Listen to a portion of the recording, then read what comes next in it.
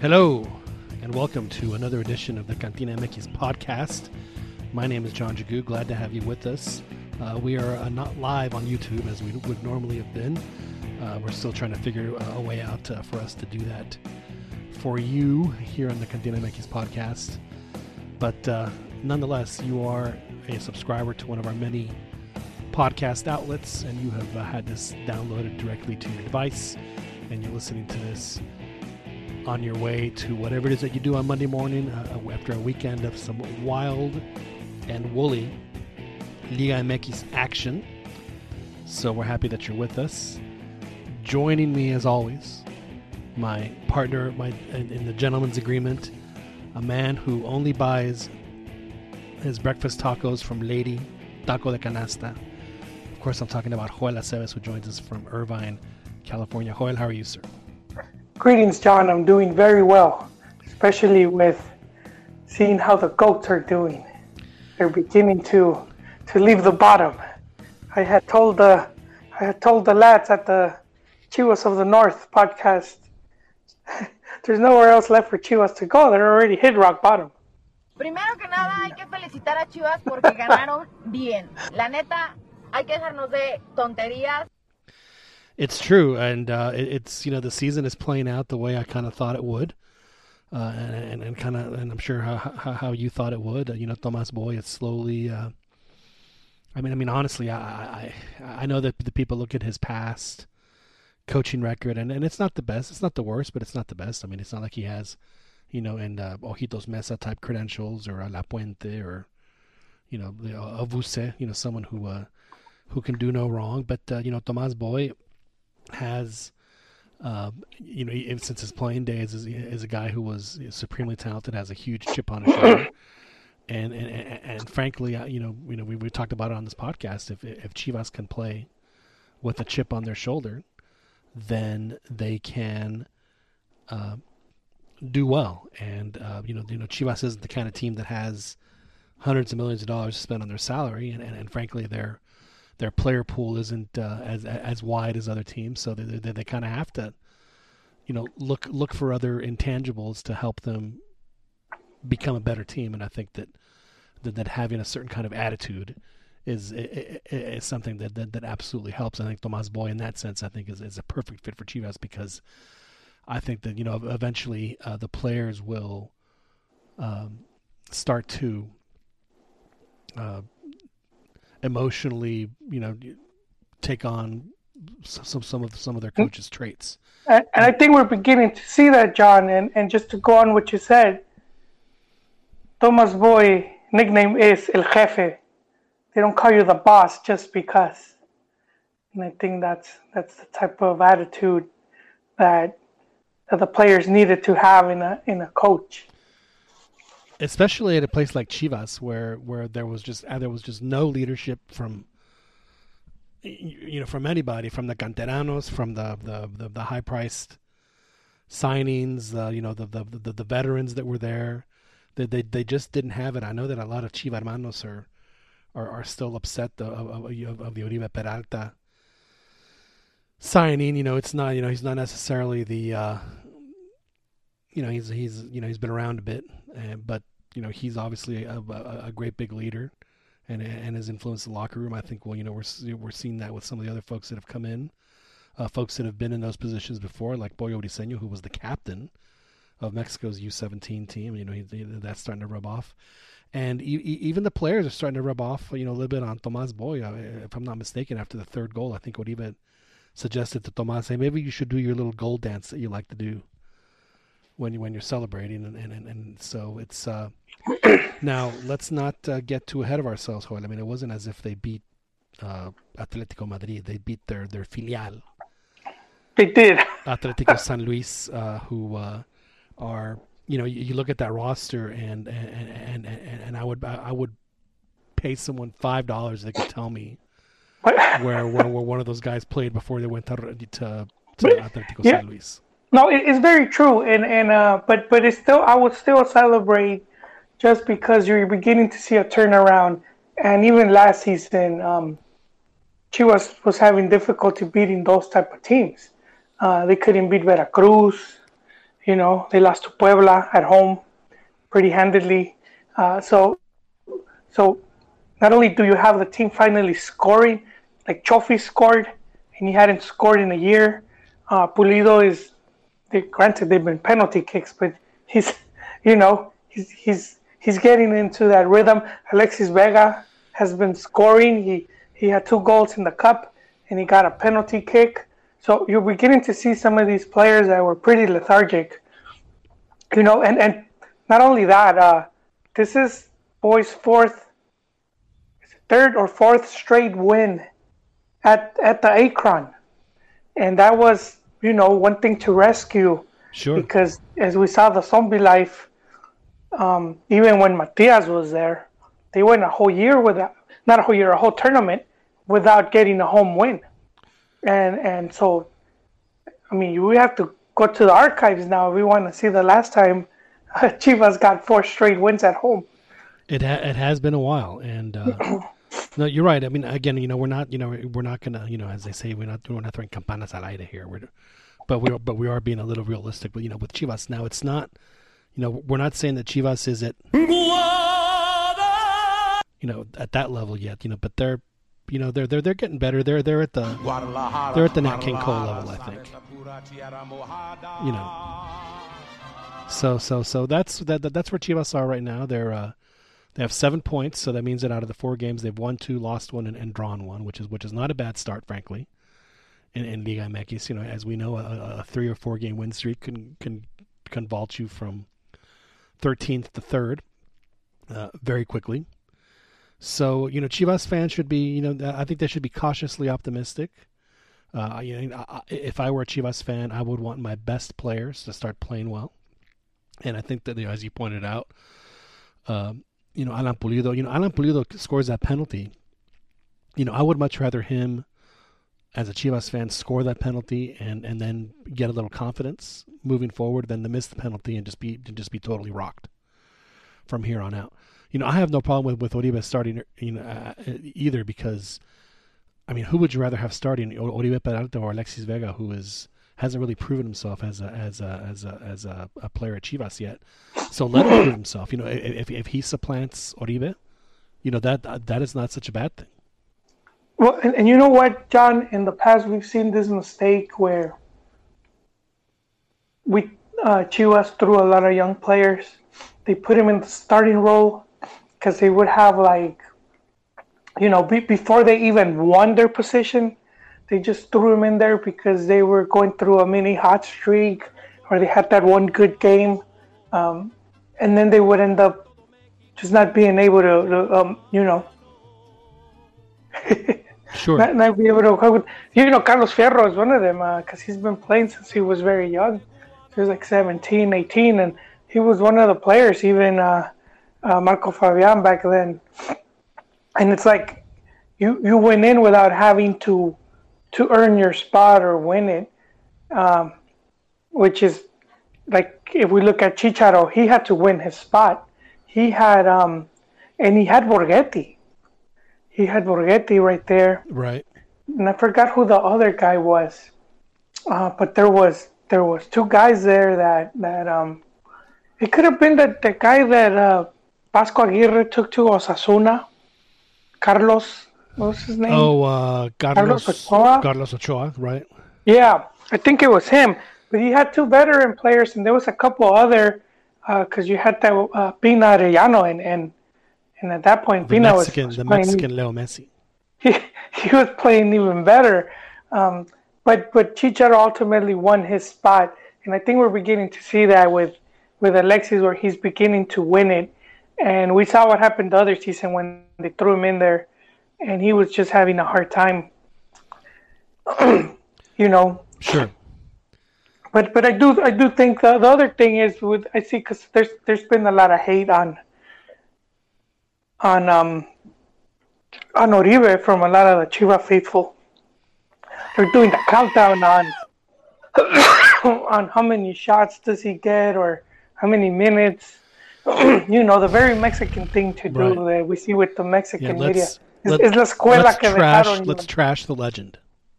Let's trash him because he's not playing like we think he should. But the other thing is like you have a player like that the club brought him, and it's like he wasn't gonna come in to write the pine. You know, he got his contract, and obviously he was gonna be assured X amount of minutes or X amount of games. Right.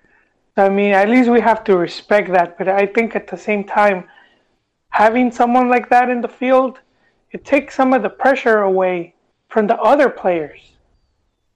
And someone like Pulido that before, they're beginning to loosen up and not have to carry that burden. No, you are exactly right, Joel. And right now, like as we said, Pumas is on 7 points after 4 games, so they're in 6th place. So they are in the Liguilla zone with some of the usual suspects. Santos, who has started off the season on absolute fire, 4 wins in 4 games, 12 goals, 2 against. So they have a plus 10 Santos. Right now. But John, we must point out the opponent Santos has faced. Hey, that's and that's okay. But you know what? You have to win those games. No, you do exactly. But I don't see them as strong as they look. And if you look at their mass fixtures, their whole calendar, they have a very good, a blessed road to the Liguilla. And I'm not hating on Santos. We've praised them before. We've talked about how they have a good model. You know how often they're fighting for a campeonato, but this team to me doesn't seem as strong as previous teams that they've had. It seems a bit weaker, and I could see them getting to Liguilla, but I could even see them finishing top 4 just on their calendario alone. But I could see them exiting early. Santos in their 4 matches, they've beaten Guadalajara 3-0. They beat Juarez 3-0 and Atlas 2-1 before beating Puebla today 4-1. Now, 3 of those games also have been in Torreon, and yes, I'm not sure if you've been to Torreon in August and in July. It can be a little warm, and they also play their games at the absolute hottest time of day. Again, you have all these things in your favor. The scheduling is in your favor. You have a really good home field advantage that's in your favor. But unfortunately, what you have to do is you have to be able to suck the marrow out of those opportunities. And Santos has done that in spades. And at this point, with 13 games to go, they're a little under halfway home for getting the points necessary to be in the Liguilla. So they are definitely sitting pretty. And their leading man, Furch, he's about to get his Mexican citizenship, and he's already put a signal to Tata to call him up, know. And I think personally, if he's on fire, why not? I think if a player is to quote the late great Longo, que momento. If you're going through a good moment, give him a shot, Sure, yeah. If you're on a hot streak, there's no reason why you shouldn't want to do that. So I know that we have our friend Daniel Preciado, who's a big Santos fan, but I think that in his honor, when he does come on, when we talk Santos, we play a little Star Trek music for the Warriors. So when we play this.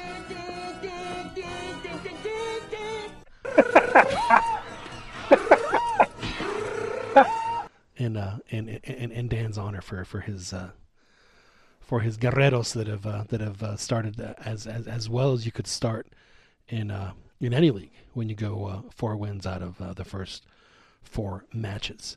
In addition to that, Joel, you talk about the Santos' schedule, and you're absolutely right. I mean, it is they're out of the next 5 games, they play Monterrey at home, and León on the road. They have Pachuca and San Luis and Necaxa. So, again, some winnable matches. And then the next 4, they have Veracruz, Pumas, Tigres, Tijuana. Again, some very, very winnable games. and then they finish off the season with Morelia, Querétaro, América, Cruz Azul, Toluca. So they have 3 very tough games at the end when they could be already qualified for the Liga. Now that could be a kind of a double-edged sword, because as we've seen in Liga MX, particularly, that if you might be top of the table the whole season, 1 or 2, whatever it is, but if you kind of run into some tough moments there toward the end of the season and lose a little of your momentum, then you don't have a very long stay in the actual postseason in the Liga itself.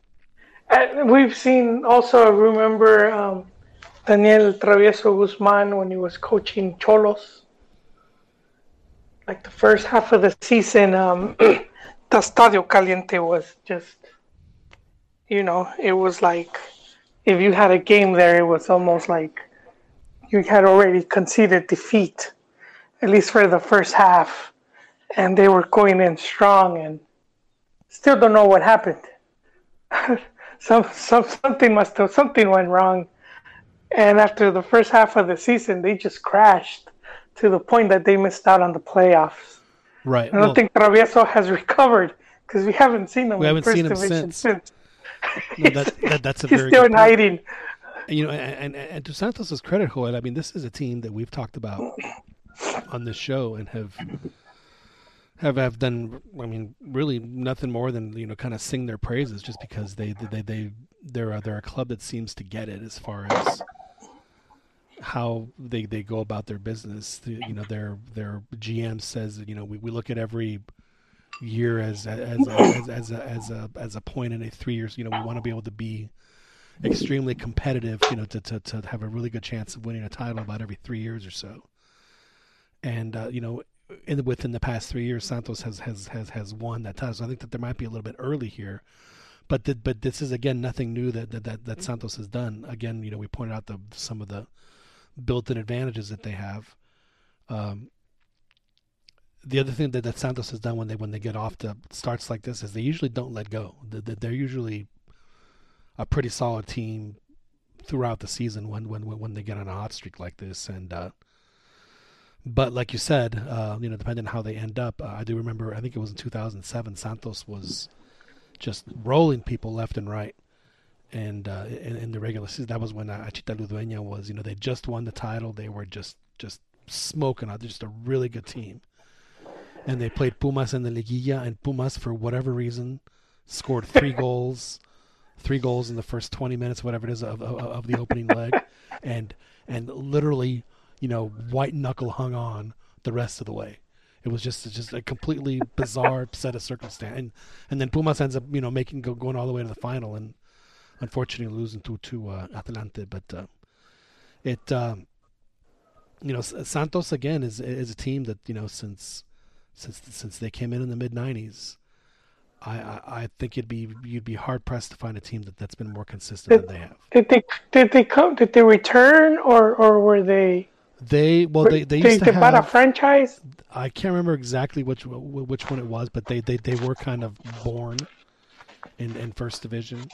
But they did have a team. When I was a kid, they have the area had a team Laguna that was terrible. I mean, they were just one of my first memories of watching any game was knowing that they were terrible. I remember the phrase "Y se salva la Laguna." So I thought, well, they just they were so bad that that divine intervention had to help them out. So I think that it was in the early '90s. I think that they bought a franchise and they moved it to Santos. I can't remember exactly who it was, but I think that is the case. But they haven't looked back. I mean, they have a great fan support. I mean, I remember the old stadium they used to play in. That when they play those games at 4:00 or whatever it is on Sunday, man, that place was rocking. It was intimidating as hell. And they get good crowds there in Torreon. So very happy to see Santos playing well.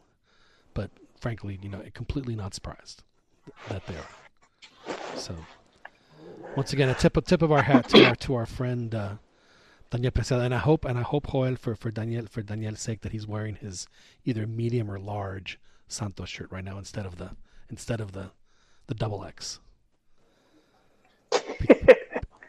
So hopefully hopefully that he will has be been exercising yes due exactly. to his coaching duties. That's exactly right. Oh, you're absolutely right. He is he's definitely hopefully we'll hear from Profe tonight. He said that he has a good chance of coming on. Well, Joel, we should probably we've talked Chivas, we've talked Santos, we've talked the leader, we talked the novela team. We should probably talk about Toluca and America, Joel, because when we were putting our show together, we were thinking, that game is as close to a clásico as there is, and it probably should be, but for some reason no one ever wants to call it. And if you ever talk to our resident Americanista on the show, Ron De Luna, when you bring up Toluca defeats, he gets angry, and he gets angry over those than he does anything else, which I find very interesting.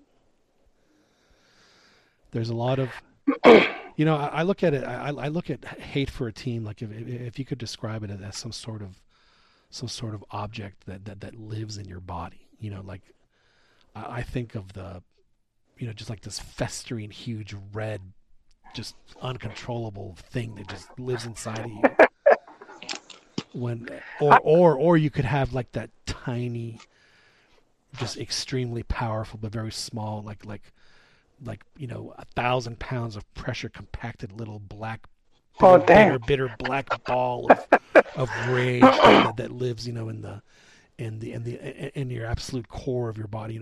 Those are the two different kinds of hate that you can harbor for a team, and I think that Americanista fans have the bitter black ball of rage for Chivas, because it's a, but I think I have to have the festering hate for Toluca. We'll have to ask an Americanista to verify. Well, you know what, John? I ain't trying to get off topic here, but I think with Liga MX, they don't do a very good job of promoting rivalries. They only promote three. Yeah, they seem stuck on those three, and they think the others can't. I remember for a while, Vergara was starting this pretty intense rivalry with Pumas. It was pretty fun, man. Even that band Molotov jumped in and made a song. And they were doing billboards, and then it just sort of went away when he stopped doing it. But I think the press never even picked up on that. Right.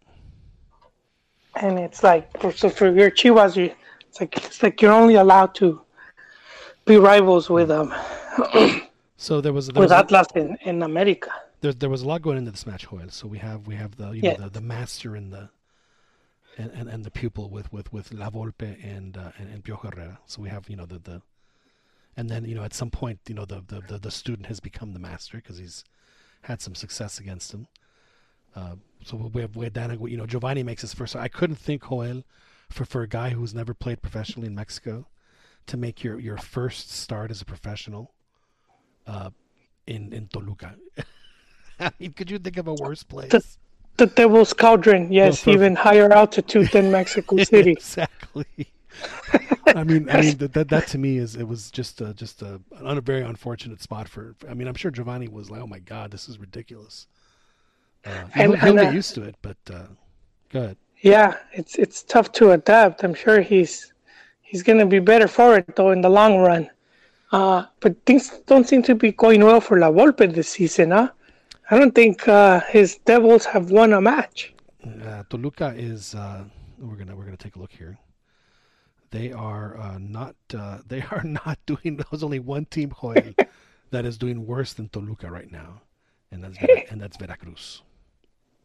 Oh man. Yeah. So Toluca has drawn one and lost three. So but again, not the best of starts for Toluca, but they go on a 3-game win streak, which again a team that has the tools and the tangibles at their disposal to do so. But they haven't invested like it's been a while since we've heard of any signings coming in there, any top signings or any big name going into Toluca. And I know they were working their youth. Not sure if Bueno Real is still with them, and having La Volpe would make sense if you're trying to promote younger players, and that could take a while if you have if you're gonna bank on the youth. It could take a season or two to Sure. Well, I mean, polish those as long gems. as they're committed to doing that, then that's great. Yeah, so I mean, we'll see then. We'll see Exactly. then, because La Volpe could very well be the first in the chopping block. Nah. No, think whoever's so? coaching Juarez is gonna. I mean, it's already, it's technically, I would say not technically. Usually by match week 5, match week 6, we have the first of the coaches that Coach decapitation. get sent. Yeah,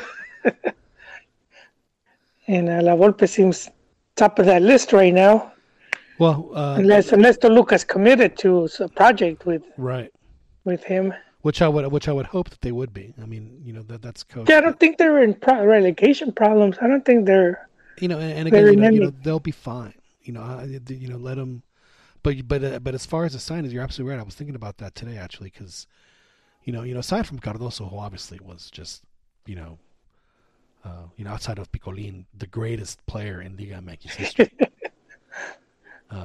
They had Mancilla, and they had a couple. I mean, so the strikers have always been there. They're like Santos. They do really well with the strikers that they get. And they would have some Chilean or other Paraguayan internationals in the team. Yeah, no, they've always had a very strong team like that, and for whatever reason, I mean, they have, not anyone you're like, oh wow, that's going to be, pretty intimidating. They just, maybe that guy, it was Pardo, I think his name is, will play himself into that, but hasn't happened yet for Toluca. Now another team, Joel, that was. Wait, John. Before we jump, who does Toluca face next? Well, let's have a look. So. And they were at home, so I imagine they go on the road. Yeah, things do not get easy. Well, they don't necessarily get too much easier. They have to play. Man. They have Monterrey in the Tamalera next week, and then they have Tijuana, Necaxa, Pumas. So. Yeah, it's a bumpy uphill. It's an uphill battle for El Bigotes. I don't know, man. I don't know, John. I hope Toluca's committed to their youth program. You think patience will run thin in the land of the chorizo? I think they've shown it, because they did it with Cristante. He did make a final. So like I said, I think that Toluca, Joel, is one of the more patient teams in Liga MX, and they. I just don't see them pulling the trigger. Yeah, because I know they invested on their stadium. I don't know if that took some of the money. They put a lot of money during their centenario not too long ago. It's funny you mentioned that, Joel. I was watching on, I don't know if you have Amazon Prime, but if you do, I highly recommend just searching FIFA, and you can watch all the official World Cup films from previous World Cups. Wow. Yeah, it's so I watched 1970 today. Just an absolutely outstanding documentation of a tournament. I mean, they almost went through every game except a couple of group stage games, but like game for game. And I got to tell you, seeing the stadiums the way they were, it was kind of sad. But kind of also like, oh man, that was a really nice looking stadium. But seeing just like where the Jalisco was, like back then, which is like in the middle of nowhere, and of course now it's like in the thick of town, and the Azteca the same way, and the stadium in León and Puebla, it was pretty cool. And like I said, I think that the actual documentation of the tournament itself was really good. So I highly recommend watching those. It was. Very interesting. I'm sorry, as you were saying back about Toluca. No, just that it seems like they just haven't invested much. So, not sure what's going on there. We would have to do some research. Well, you think it was because of the fact that they renovated their stadium that they kind of had to pump the brakes on player movement just to kind of get back into the black a little bit because they had to extend themselves on the stadium. Just going off the top of my head, that could be one of the things. The other one is, whoever's financing Toluca, how's it going with their prime business, Did they have they called you yet, Joel, for your advice at Toluca? No, not yet. Is that one of the teams you consult? I'm still waiting for Amaury's call. Yeah, he hasn't blocked you on Twitter yet, has he? No. He Right. hasn't blocked. No. But do you go looking for trouble for? No, I guess you can't because No, I never. Yeah, I never did. He's not branded with the sign of the devil.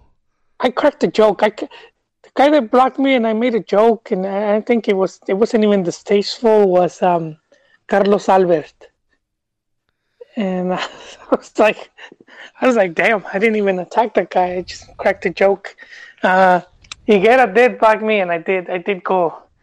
I was pretty vociferous there. Said some not so nice things. And then can I venture to guess with what it was that you said? I think it was you, you're cool, and I'm out. Well, let's hope it doesn't come to that. So. Yeah, and Mati, I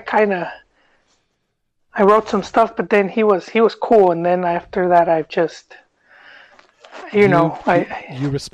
Mati responded to you on Twitter. No, but he never blocked me despite my early criticism. So you would criticize him directly? I called him a cara rota, and it's in Argentina it's like a saying for someone that's like you're a thief. Oof. So if they call you a cara rota, it means you're like a shifty character. Dang. This was because when he was claiming he didn't know that when he arrived to Guadalajara that Chepo was still coaching. Like he tried to say I didn't know, which I call BS. And I missed an interview with Chepo, and I can't find it, where he said that he was aware for a week that they were trying to get rid of him, which collaborates with something that I heard from someone that worked at Chivas. A Chiva guy that tweeted. How uncomfortable that must have been for Chepo, where, for a whole week he's walking in the rooms where people just come to a dead, just stop talking because he walks in. Well, for a whole week. I mean, I'm sure he caught on after a week of that. To an extent, yeah, but I also think he had a really good contract where it's like you're getting $3 million, Yeah, obviously it was a very nice because here's your severance package. Yeah, exactly. Here's your $3 million, a case of Chihuahua Cola, and I don't know, some Omni Life supplements, and a year subscription to Chivas TV. Yes. I think it sucked just because he likes to work and the type of professional, but at the same time, it's like, hey, you're gonna pay me 3 years, 2 years worth of, So, Chivas TV, Joel. Chivas TV in the U.S.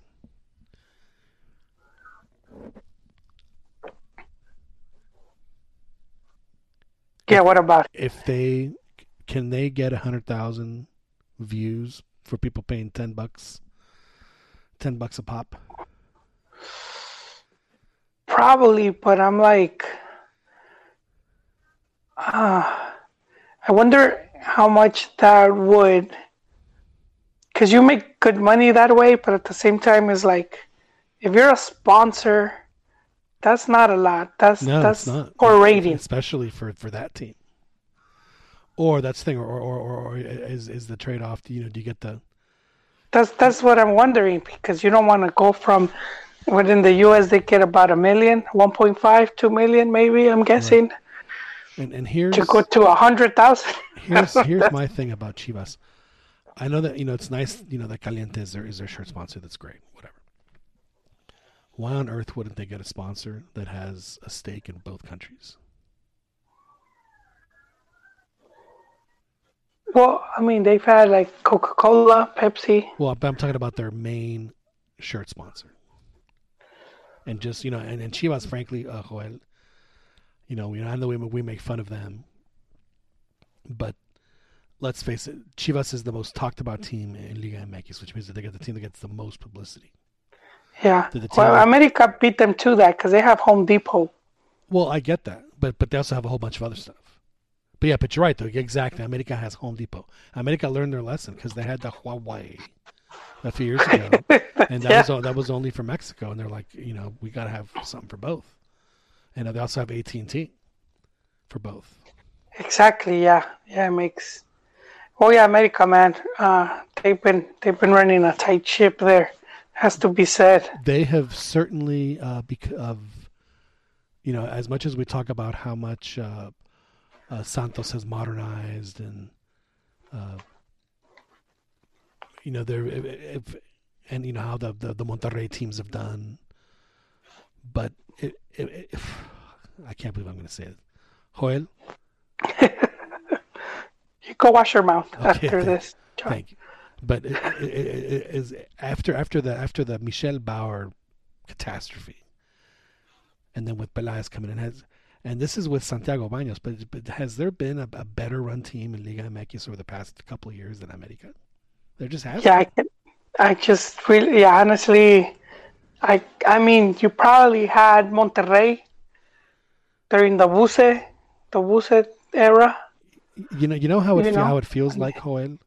Well, we have to make that kind of acknowledgement of a team that you don't necessarily have. Have you ever tried to like hold yourself from throwing up, right? And you know it's coming, and some of it sneaks out and gets in your nose.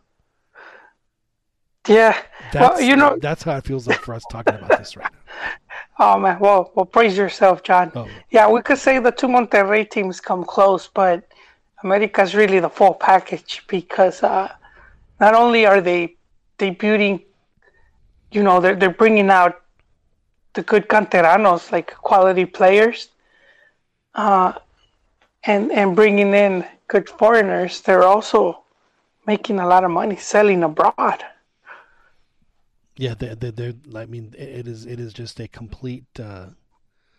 And they have with the good sponsorship deals. They've toned down their uniforms a little bit as far as the crazy on the sponsors and also the design. So no, it's and then the other one was they kind of put an end to that whole.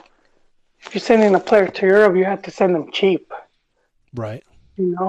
No one's saying anything right now, but they've sold for a good price where they don't have to lose money, which I don't think any club should have to lose money. No, you're exactly right. I mean, they've made, and it's not just the Mexican players that they've sold. I mean, they obviously sold the Marchesín and Mateos. So I mean, they.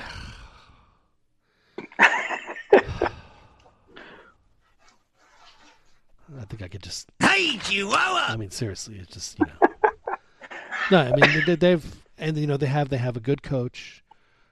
They have a good system that they've obviously put in place.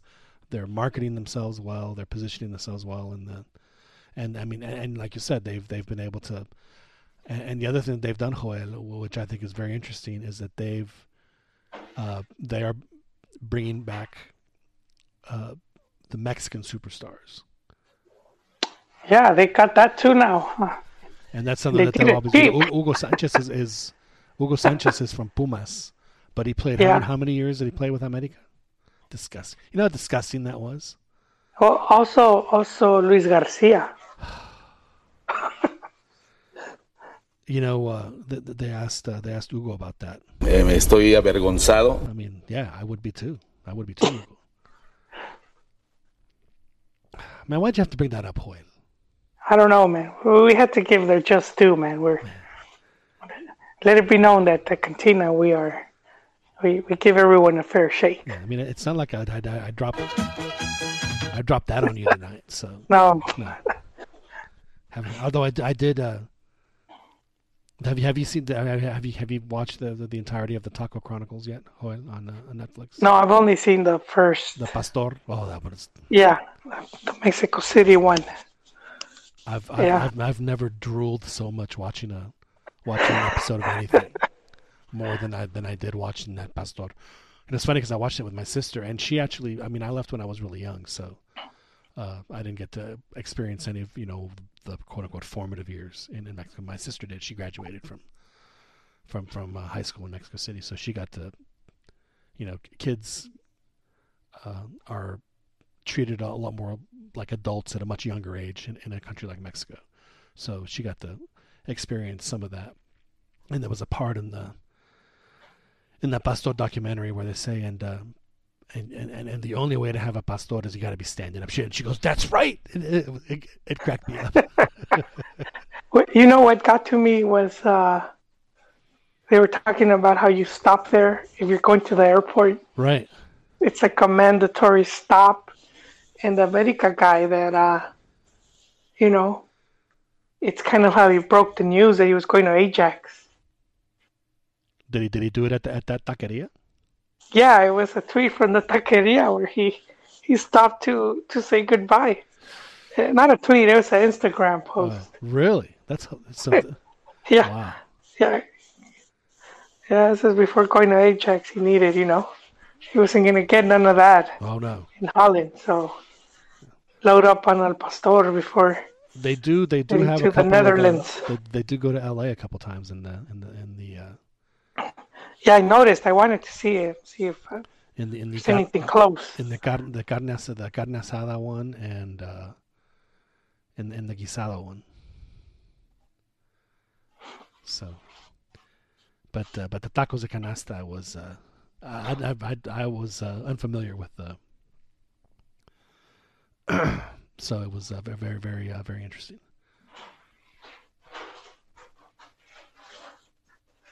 Anyway, definitely, we're recommending that, and we're recommending the FIFA official World Cup films, which are fascinating. Joel, we had the English Premier League started this week, and it looks like just as it has been, there's going to be a couple teams dominate, and there'll be everybody else. And this year, it looks like again it'll be Liverpool and Manchester City. But Manchester City blew up Chicharito's poor little hammers, 5-0. He didn't. Did he play? I know he started in the bench. He played, and there was possession is 90-10 or whatever. It's very difficult. Was he a starter though? No, he came off. He came off the bench, but he did play. He's wearing number 9 now. So I remember that. That's when you knew he was staying. Because there was still rumors of teams being interested in him from Spain, and next thing you know, they're introducing the new numbers. If he wasn't such a chiva, it wouldn't shock me if America made a move for him too. Yeah, well, I mean, I keep saying it. They've already been working on that. I know they've been already trying to woo Carlos Vela. Oh, you think so? Yeah, they've talked to him already, and I think it's up to him. Right. Who knows? He could very well just retire at Galaxy because he's so comfortable. There's no need for him to move. I think Chicharito has a future in television, but I think his future in television is going to be in this country. In the U.S. Yep. Because he speaks English, and I think that this country is dying to have an English-speaking, extremely well-known. I did not think Mexican of that. soccer player to be on there. Yeah. And I mean, let's face it. Now he's not, Cantina good looking, but he's a decent looking guy. Yeah, you're right. So we'll see what happens there. So team got washed. They got whooped. They got whooped. But with Raúl, they stole a point. They did. They had a couple of chances to to win. They actually scored a goal, but VAR took it away, and rightly so. And so yeah, and then Morao had a couple of decent chances that he didn't get in. And, it's funny. I know that people always, and I'm sure all fans do this, but just complain bitterly about, well, he had 2 chances and he didn't score. It's like, well, you know what? That's why games are 1-0. But in that FIFA World Cup from Mexico 1970, they were talking about how bad Brazil was in England. Of course, they were talking about how badly they got hacked. But they said, they said Pelé, who failed in England, was he going to fail again? Like the very first thing you see of Pelé is like him missing an open net. So it does happen. It does happen. Well, John, correct me if I'm wrong, but and going off of that whole hacking that Brazil got in '66, that was after that they introduced the card system, right? For 1970. That is correct. Yes, because I think Pelé had threatened not to play.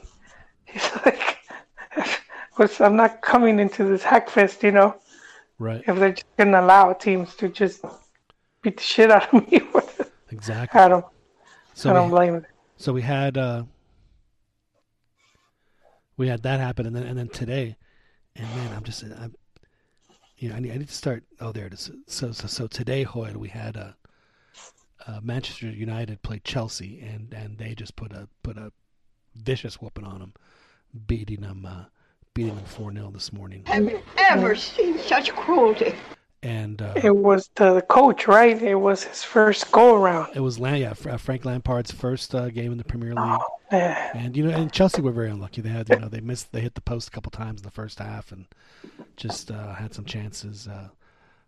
Christian Pulisic came off the bench, and it was Chelsea be fine, he'll be fine, but not the best of starts for Chelsea. Now they do have the VAR in England for the first time this year in the Premier League, and for whatever reason it's like England it seems like their fans are just absolutely horrified by it until their team benefits, and then they're like thrilled with it, as just like it was in the World Cup. But there was one Joel that had a 3-minute delay, and they decided that it was Raheem Sterling's arm was his 3 millimeters of his shoulder were offside, and they determined that a goal was disallowed from that. Joel, if you're gonna have VAR, you cannot take 3 minutes to make a decision. You just can't, unless you see something that clearly represents a decision either one way or the other, that you can make. Then other than how the play was adjudged, it has to stand. You cannot waste 3 minutes looking at every angle, frame by frame, because you've obviously determined at that point what you've done is that you've made up your mind and you're just looking for the evidence to prove your point. I saw your tweet, John, from earlier. Yeah. 1 minute. If you can't decide in 1 minute. Yeah. I think 90 seconds I think is more than reasonable, because you only have like 1 or 2 and a half anyway. So it's really not that much. Yeah, but you can't do the 3. You can't do the 3 minutes. And I also do think, and I think this is where Martina and I differ, is it a coach should be able to if VAR didn't do something like think of the Brazil Argentina match, where there was a clear penalty in an Argentina that the VAR didn't even call the ref over to look at. And I don't think anybody at home even saw a replay of what happened. So I think in a situation like that, I think a coach has the right to, hey, I want you all to look at that. I want the referee to look at that. And you think once per half? No, or once per match. Once per match. Period. Only once per match. So use it wisely. Yeah, exactly. I don't know if I've ever asked you, what is your overall opinion and assessment of the VAR? How do you feel about it?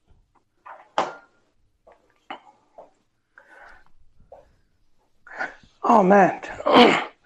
I do think it's that's a good question. No, there are instances when you wanna have the VAR just so that, like the whole no era penal, going back to 2014, which pretty sure would have showed that it was indeed a penal. Right. But you want stuff like that. I did think with VAR, Argentina could have won that. Or at least they would have been better poised to have won the World Cup at 2014. There was that one penalty. I don't know if you remember Agüero going into the box. He gets brought in like right at the edge, almost coming in. Right. Oh, Yeah. Against Germany. Yeah. So I mean, I do think we've seen some injustices, and with football, I mean, it's not like most of it, especially national team football. It's not like you're gonna get next season. Right. It could be 4 years, and 4 years could turn into 12, into so on and so on. Into and 36 years, like into Peru. Yeah, which Ireland was the one against France, that qualifier. Right. Going into 2010, and it was messed up. So yeah, in that sense, I think it's warranted. It is needed. It could make a good difference. And then we're beginning to see the ugly side, where people are beginning to say that it's going to be used to take advantage. But I'm not sure what it is that they're going to take advantage. Well, just people just like to complain. Well, there's definitely no shortage of that. Well, just real quick. Well, maybe not using it, but not using it. As you said, there are instances where the ref won't even go to it, and then that just goes to how you think it should be modified. Which I agree. I agree with that wholeheartedly. Yeah, I mean, there's just situations where you just want to be I'm not saying that obviously you want to get a favorable result, but you just want to be absolutely sure. It's like, hey, wait a second, that looked like, clear as day. Like in the Pumas Tijuana match, there was a play that it did go to our, but it looked like, how many times have you seen in a VAR where you think something looks like one thing, and it ends up being, and then they decide the other way. It's like that always makes me a little. But no, what I will say about VAR is that the only way it can work well, I think, is if the referees that are watching the video and then their communication with are at the site. They can't go to some like central headquarters. I think that's just a terrible way to decide those things. So it's just my personal opinion on that. It's because well, I really can't frankly discuss it, but not my particular choice. Well, we are recording. But you are pro VAR. Oh, there's no question I am, and Yeah. and I mean but the other thing I do think is that you can decide fairly quickly if unless, and again, you can look at if the first four angles aren't showing you what you're looking for, whatever it is that you're trying to find, then the next four aren't going to show it either. So make up your mind pretty quickly.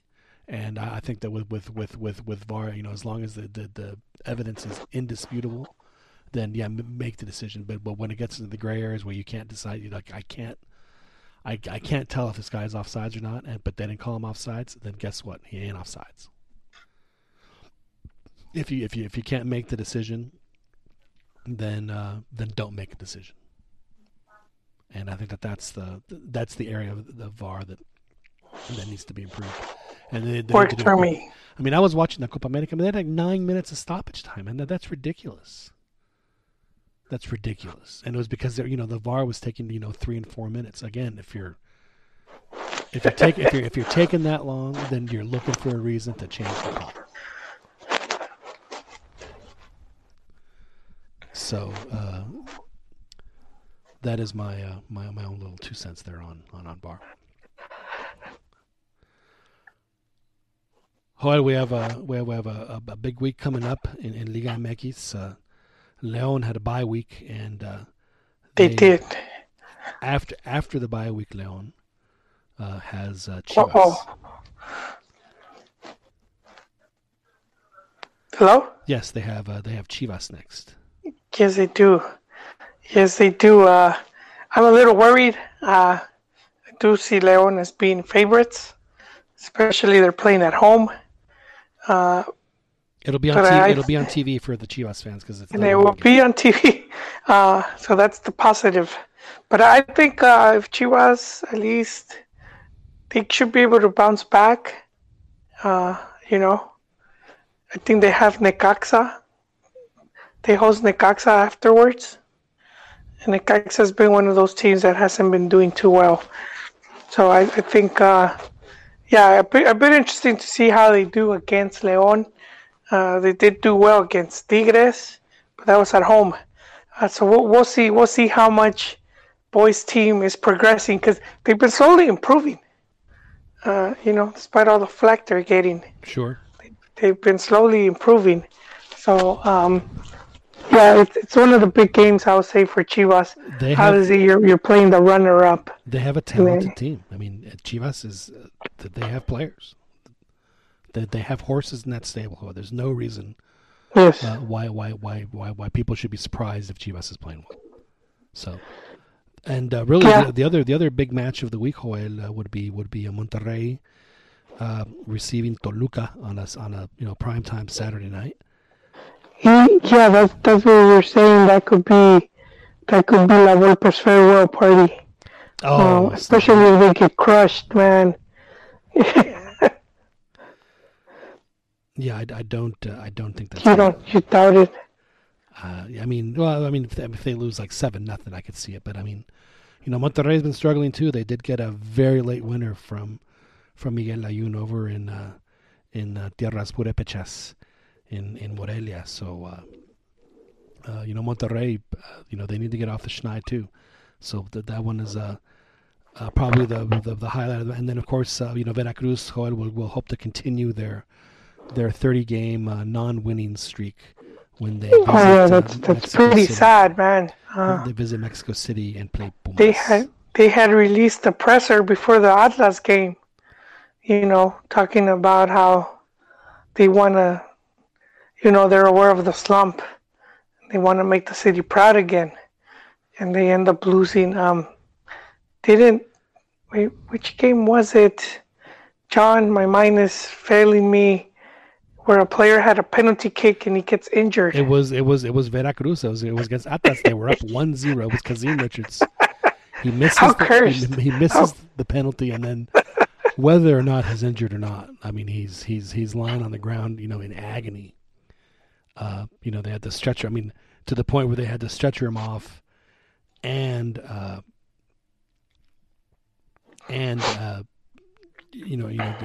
sub in for him. So. Oh man, that's just that's pretty sad. So I mean, ouch. Veracruz would have been better off in Segunda, man. Just take your time. You could be back in a year or two. But no, they're right here. Just it's as long as I've been paying attention to Liga MX, Veracruz is just one of those fringe teams that is just they can't ever seem to. Man, poor Pirata, man. Yeah. That guy must be rolling in his grave. Yeah, so they've won titles. It's not like they're one of the original Liga MX teams, and they've won they've won 2 first division titles. Of course, the last one was in 1950. So if as much as we might like to make fun of Atlas, Joel, I think that we might have to start. They beat him by a year. Diverting some of that attention toward. Exactly. Veracruz did win, I think, Copa MX. Well, I think Atlas has won a Copa MX too, haven't they? No, not since it was relaunched.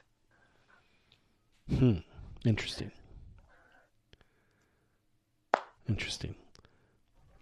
I thought that they had. Anyway, so those are the compelling matchups there for the for Liga MX, and we'll see if Veracruz. Who do they go up against? Pumas. Oh well, then, Yeah, if you're Pumas, you're coming out of a 2-game losing streak. I mean, you're coming from a 2-game.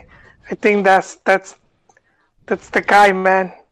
You could kick Veracruz while they're down. Yeah, no, I mean that's it's an absolute must-win for Pumas to get off their. And it's in Seoul.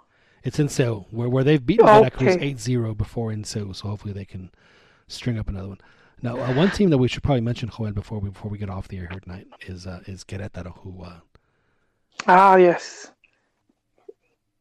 King Midas. Who have 10 points and got a super duper late winner to beat Pachuca over the weekend, and they're in second place, so they are just a couple points behind as they have 3 wins and a draw, and it's King Midas who's getting it going once again. Yeah, they definitely have to be the surprise team, more so than Santos, just because, man, it's Querétaro. They didn't bring any big names, and it's mainly just, I would pin it down to really excellent coaching from Vucetich, who I'm surprised he's at Querétaro. He should be at a bigger club. Querétaro is right smack between Guadalajara and Mexico City, so it's in a good geographic location. You know, they have a clásico with León, el Clásico del Bajío. Yeah, see, going back to what I was saying, the Liga MX really needs to promote this more. They need to go out of their way and promote these clásicos more, and so people could start seeing them as such. And then you have more heated games. They become better. Yeah, well, I mean, I've long said that Liga MX needs to aggregate their TV contracts, and if they ever do that, then one thing they can do, like you said, is to promote these. Yeah, I covered the Argentine league in the early 2000s for Goal.com, and pretty much every match was a Clásico. Well, sure. Pretty much every game, I was like, "What, this Clásico too?" It's like Oprah. You get a Clásico, you get a Clásico. Every because especially if you're, they're crosstown rivals pretty much. Given how close a lot of these teams are, but Liga MX does have the history, and there is a history there. There is. I mean, I think America plays the most clásicos because they play one against Guadalajara, they play one against Cruz Azul, one against Pumas, and I think that I think that we should probably include Toluca in there. Yeah. For them. And then, Tigres has their Clásico against Monterrey, obviously. And then, they probably have one against Pumas, too. Because of at least they used to with when they had stronger university affiliations, we'll say. And, obviously Guadalajara has the América and they have the Atlas. They would have UDG if UDG was still in the league. And frankly, UDG is a very popular team in Guadalajara. Yeah. So it'd be good to see them back in Liga MX again at some point. If only to see their unbelievably good uniforms. Just a great looking uniform I've always liked the black, the yellow, and the red stripes. I mean, that is a good look. Very identifiable. Very smart. You look at Cruz Azul and it's like, is that Chelsea or Cruz? Oh, it's Cruz Azul. They look exactly alike. So good for, Joel, I'll leave you with this thought. We talked about how great America has been. Oh, I can't believe I brought it up again. I'm sorry. But, great and America in the same sentence. Yeah. But the one thing they have, they've brought back a look of one of their former uniforms. One of their more iconic uniforms. But their most iconic uniform with the kind of half the baseball shirt with the blue and yellow kind of stripes on the arms and the big triangle down the chest. Uniform that they had, that is by far their most iconic uniform, and then the fact that they haven't brought back a design like I think Memo Ochoa wore a goalie sweater that was kind of in that design for a couple of games, but that is really if they wanted to make the the transformation, the complete, going from the Empire to the First Order is when they, bring back that shirt and say, let's not forget who we are. Well, speaking of Memo, he hasn't debuted with. He had passport problems, which tend. I mean, how do you have passport problems? Well, yeah, going back into your own country. Well, I'll tell you what happened. He let his Mexican passport expire. Is what he did. Oh man! Because he was thinking he was going to get. This reminds me of the Landon Donovan commercial where he's trying to sneak into Mexico. Oh, to buy the lottery tickets. That was brilliant. I could see Memo trying to sneak back into Mexico.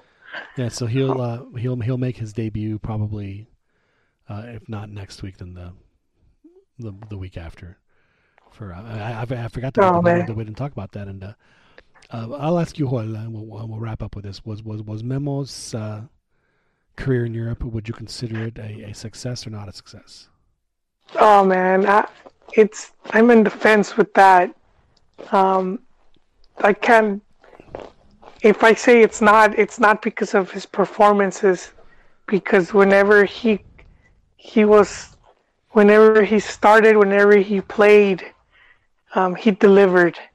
And if you guys check Twitter, to this day, La Liga's Twitter will post Memo's best saves. Like, why? Because I don't get why they do that, but they love putting him. He just had the bad luck, or I would say the misfortune, of not playing in a better team, and nothing against Standard, but we definitely thought he was gonna be in like at least mid-tier team in La Liga or even EPL. Right. So that in that sense, it does feel like it was what do you call it, John? Well, I call it snake bit. No, not snake bit. You were saying if it was a success or not a success.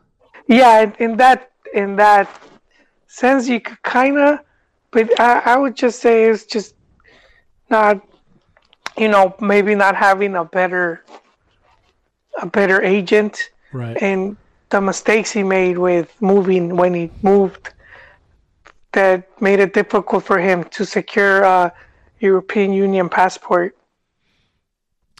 Yeah, I think that was probably his biggest setback was not having that passport, so that the teams were never going to use. Goalies just don't go for very much, and because they're, there's a lot of goalies.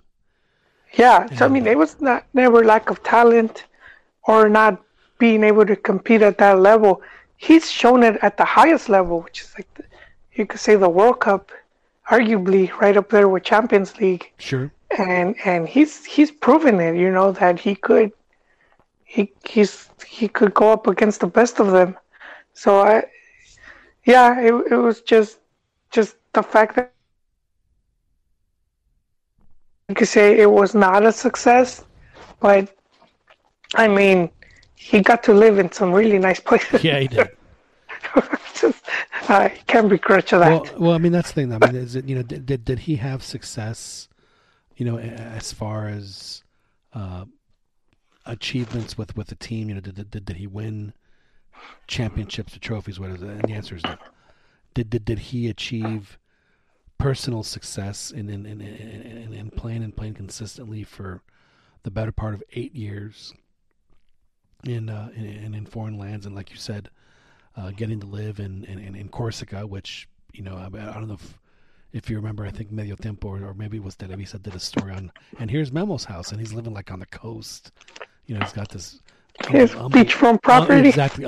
No, even better, up on a cliff, just this unbelievable ocean view of and that's where he I can't remember if he was renting or if he bought, whatever it was. It was a really nice place. I was like, he's really suffering in a hot show, getting to live in a place like that. And then he gets to go to Malaga, which is on the Costa del Sol, just this absolutely beautiful city, and Granada, and then Liège. Belgium may not necessarily be as sexy as as Corsica or southern Spain, but Belgium's got is not a bad little spot either. There and yeah. So I think on a personal and a professional in the sense of him being a professional athlete, I think it was a huge success. That he got this, he fathered 3 kids while he was over there. He grew his family. He got to live, like I said, in amazing places and played and proved himself. He unfortunately on the business end of it, I think, some mistakes were made, and I think it prevented him from making that gigantic leap into one of those teams, because they just are not going to waste their resources on and Standard did want him to stay. Yeah, they did. They wanted him to stay, but I mean, Televisa drove a dump truck full of cash. I want a dump truck full of cash driven to my house at some point. It was like, John, you want to come live over here? But I heard his family lives in LA. Oh yeah. Yeah, that's what I heard. That Memo's family is gonna live in Los Angeles, and his contract's with America is gonna expire, I think, after the World Cup. So 2022, and who knows? He might end up playing in, in an LA team at least for a year or two. Goalies could play well into their 40s. So it's true. I mean, Conejo Perez played, well into his 70s. So I mean, there's Conejosaurus Rex. Yeah, exactly. You are exactly correct. Yeah. So I think that should just about wrap it up there, Joel. We've gone over a lot of topics here on the Cantina MX podcast. We talked Chivas.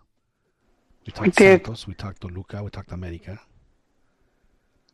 We talked a little. We talked Querétaro. We missed something, John, and I can't believe we missed it. What did we miss? Is this your way of calling Tigres an equipo chico? We just had Gignac. Oh, you're right.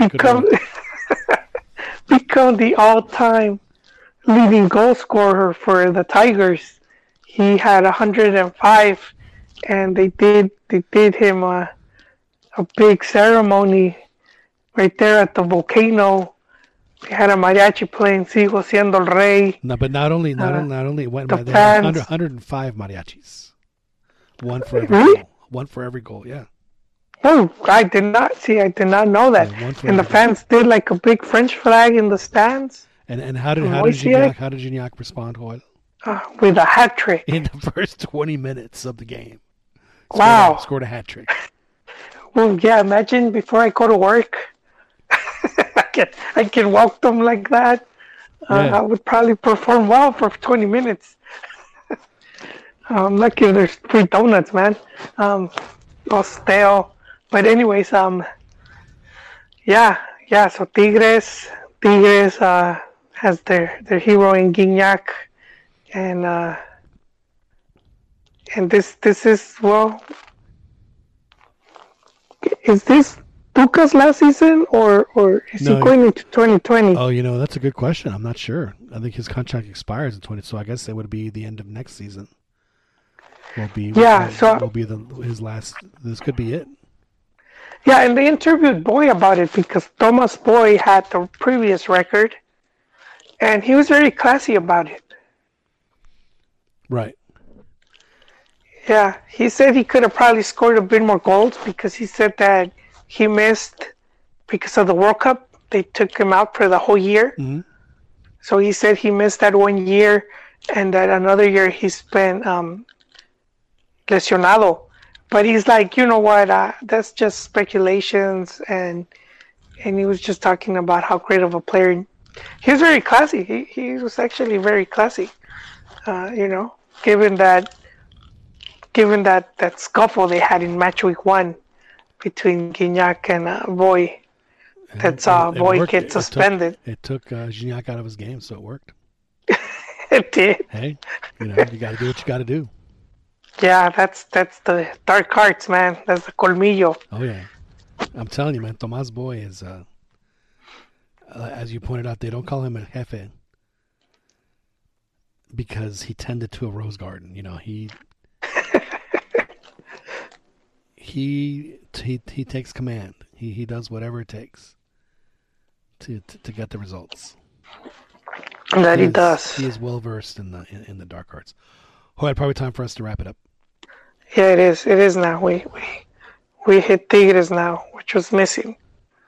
We did, and you know, I kind of like these Sunday night shows. I think everything's kind of fresh in your mind, and you know, we can do a wrap up, and then you know, if things we have to preview, we can get into that. And the one thing I do miss about doing the Thursday shows is we always get the lavandera stuff during the week. So that's true. That's when the chismes are in full swing. That's kind of the trade off there. So we'll have to. I don't have any chismes right now. Well, yeah, exactly. There's no chismes to have because you know, we're missing out on 4 days worth of chisme generation. Yeah. When we have a podcast on Sunday nights, you know, we can talk about it, the games, and really, who wants to hear about that? I don't mind a little bit. Yeah, no, I mean, we're of course we're just playing around here in the Cantina MX podcast. Any final thoughts, Joel, before we say goodbye? No, not really, sir. It should be another interesting week coming in, but we'll see how that plays off. Yeah, and then you know, in about 2 weeks, we're gonna get another list from Tata. So we'll see if Cheech and Corona and Ekman and all. Gio, you mean? They're saying that Gio might be the new addition or the returning edition. Well, you know, Giovanni had a spectacular game last week, coming on as a sub, where we got to play a half at the Azteca, which I think is, you know, good for him. And you know, he had a really good assist and a goal. You know, another thing before we wrap it up, just real quickly, Joel, you mentioned Giovanni. Has there been another Mexican player who has been as good a counterattacker as Giovanni is? I would say no. I mean, well, you did have Ramon Ramirez. But, but how many times did Giovanni just serve up just a perfect pass for someone to cerrar la pinza at an open net? I mean, that is Giovanni's specialty. It's true. I mean, his layoffs are just impeccable. Just a terrific counterattacker, and has been throughout his. I mean, those 2 goals he scored in Costa Rica he didn't score them. You know, Franco and Guardado scored, but I mean, those were Giovanni's goals. Just a tremendous. So I would love to see if Giovanni does come into the fold with Tata, if Tata can exploit that from Giovanni a little bit, because you know, he's okay with counterattack too. Yes, he is. So, well, Joel, we'll have a good week, and we will be on again at some point in the near future here in the Cantina MX podcast. And again, we'll try and figure out a way to get back on the live stream, but we're trying to figure that out as we go on in this crazy new world that we're living in. Anyway, my name is John Jagu for Joel Aceves and everyone else here in the Cantina MX podcast. I bid you all good evening, and we will talk to you again next time.